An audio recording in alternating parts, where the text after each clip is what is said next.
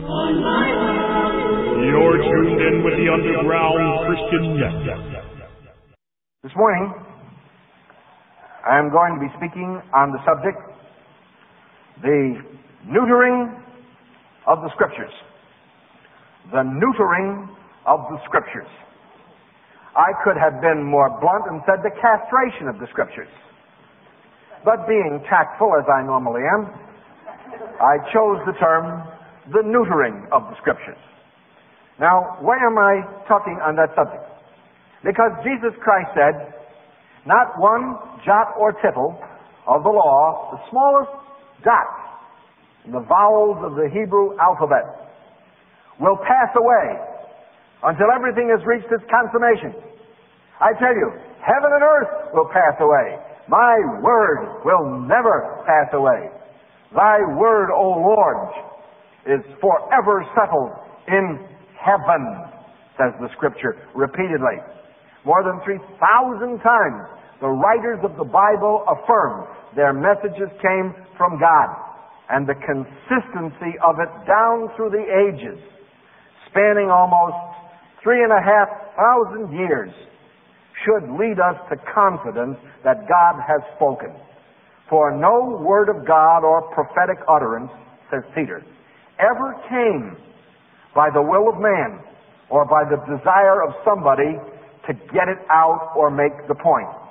But holy men of God spoke, or if you wish, wrote, as they were borne along or carried along, the picture is, in the language, by the wind of the Holy Spirit, by the power, presence of the Holy Spirit. God, the Holy Spirit, third person of the Trinity. So, it is the Spirit of God that inspires the Word of God. And when Jesus in John chapter 17 prayed, he said in verse 17, sanctify them, or set them apart, that's the church, through thy truth. Thy word is truth. Now, the whole New Testament record is founded on this premise. The Scriptures, they cannot be broken. That's Christ. We cannot afford to have any view of the Scripture which is inferior to the view held by Jesus Christ. We must have His view of Scripture. And His was the highest view of Scripture. Old Testament Scripture and Scripture which was to come. For He well knew that the New Testament would be produced and that we would be able to live by His teachings and by what the apostles recorded. Surely He knew this. He could see down through the ages. So, I begin with the premise that if you're going to call yourself a Christian, seriously, you had better call yourself a Christian within the context of your absolute submission to the total authority of the Word of God. You are not at liberty to pick and choose what you want. You are not at liberty to let your emotion and your corrupt reason, logic, and human nature dictate what God does. You are to submit yourself to what He says, whether you like it or not. Whether I like it or not. There are things in the Bible I don't like. You say, really? What are they? I don't like the idea of eternal punishment. I never have. I suppose I developed the dislike when I had to entertain the prospect personally. Then immediately I disliked it. I have never lost my dislike for the idea of everlasting punishment. But whether I like it or not, Jesus said, these shall go away to everlasting punishment, and the righteous unto life eternal. Therefore, if He said it, I will believe it. I will submit to it because He is my Lord. Now the Christian begins with the premise of the absolute, unchallengeable authority of Jesus Christ. If you do not have that, you will be tossed about by every wind of doctrine and by the cunning craftiness of men who lie in wait for the purpose of deception. You will be vulnerable to deceiving spirits, lying wonders and miracles. You will be invaded in your life by the world of experience rather than testing all experience by Scripture. That is why the basic premise must be established. Jesus Christ, the living Word, authenticated and established the written Word. And we accept it as believers. Now, today, the Christian church, by and large, in many areas, is in deep and growing apostasy. I am not an alarmist. I am not paranoid on the subject. All one needs to do is to read the literature of the major denominations to recognize that they have already abandoned the basic premise that I just laid down. It is no longer what Scripture says. It is what the theologians say the Scripture says. What Niebuhr says, what Tillich says, what Bultmann says, what Pannenberg says, what Chireby says, what Kuhn says. That is what has become Scripture to the denominational theologians and to a large segment of the professing Christian church. The sheep are sitting there getting spoon-fed the most damnable heresies in the history of Christendom, and it's all being done with the robes and the incense and the projection of Christian ministerial authority. It is an abomination in the sight of the Lord. Now, how do I know this is true? Well, just recently the National Council of Churches entered into the castration business. And I use that word very, very advisedly, but permit me to use it very forcefully, because that is exactly what they are doing. They published a 112-page, quote, inclusive, I'm quoting now, inclusive language lectionary. Isn't that very scholarly? It is called the Inclusive Language Lectionary. It is intended for use in Episcopal, Methodist, Lutheran, Presbyterian, and Roman Catholic churches. It is a liturgical lesson for a particular day, and passages are drawn from both the Old and the New Testament. Nothing wrong with liturgy, nothing wrong with passages from the Old and New Testament. Why become upset about something like that? Because it is nothing less than a desecration of the Bible. The purpose of the council, they say, is to eliminate sexism from the Bible.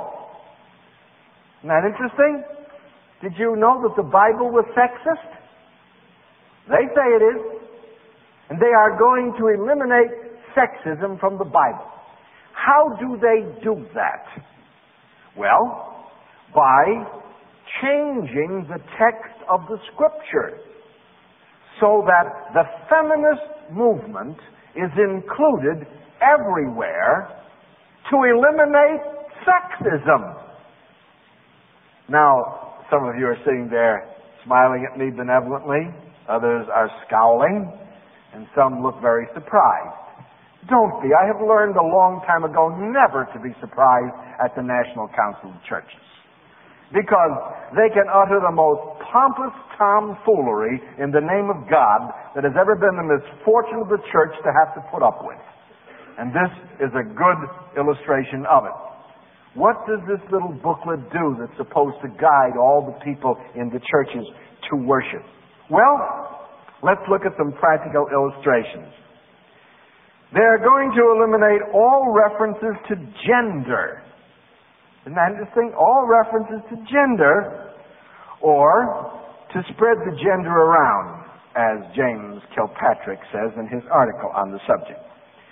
He says thus, Jesus is no longer identified as the Son of God, but now he is the child of God. Is that interesting? No more the Son of God, he's the child of God. Let's put that to the test. John 3:16. God so loved the world that he gave his only begotten child, that whoever believes in it should not perish but have everlasting life. Now we know instantly this is nonsense. Nonsense. Because God has other children besides Jesus. The church, through regeneration, has become the family of God. We are the sons and daughters of God, are we not? We are the children of the Most High. That's what the Scripture says. So if you take John 3:16 and read it the way the National Council would have to read it, you are face to face with the fact that God so loved the world that he gave his only child, and the word is monogenes, the only one, the unique one. But this is a son. No possibility that Messiah could be a woman. Isaiah 9:6. Unto us a child person is born. Unto us a child person is given.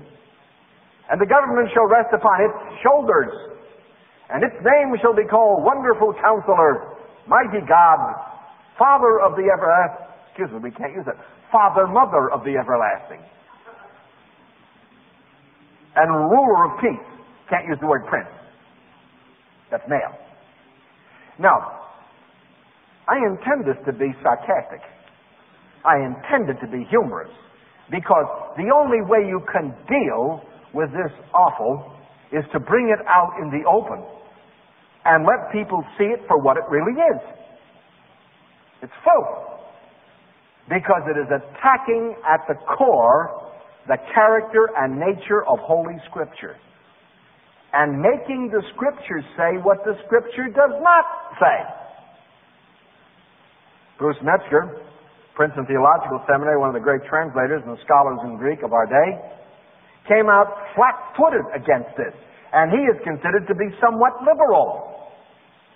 I don't think he is. I think he's quite conservative. But he came out and flatly denounced this as a violation of the text of the Word of God. It gets even more interesting as you go along. God is referred to as Father, Mother. The word king is replaced by the word ruler, because you see, the word king eliminates queen, and the word father eliminates mother. So of course you don't want to offend her any more than you want to offend him. So what do? You combine both of them into a bastardization of the biblical concept of God. And you say, that's very strong language. I intend it to be as strong as possible within the limits of propriety, because the time has come to take off the velvet glove with these jokers and let people know what they are really up to. And this is what they are up to. They are up to the perversion of the text of Holy Scripture. Even their own translation, the Revised Standard Version, disagrees with them everywhere. Now, don't tell me that the National Council has not been affected by ERA. Don't tell me they have not been affected by feminism. Because it's clear that they have even gone to the cults for their information. Long before this garbage was printed, Mary Baker Glover Patterson Eddy, in 1875, in the book Science and Health with Key to the Scripture, in her glossary of terminology, identified God as Father-Mother. The National Council has at last come full circle in its agreement with Christian Science, which is the diametric opposite of biblical theology. Now, it would be possible to go on discussing their rewriting of the text. But one thing is certain. In neutering the Bible, they are performing the castration of biblical theology. They are doing away with the authority of the Word of God. There's no possible way that we can escape this if we are honest. You say, well, what has this got to do with me as a Christian? The Bible class on Sunday morning. Why are we talking about what the National Council of Churches does? Because they speak for more than 40 million people. Because they speak in all the seminaries and all the colleges and the church conferences and the denominations. And because they are influencing people. And if our voice is quiet, they will think that nobody disagrees or they have won the day. Well, let's not give them that opportunity. Let us raise our voices. And let us say, no, no, no.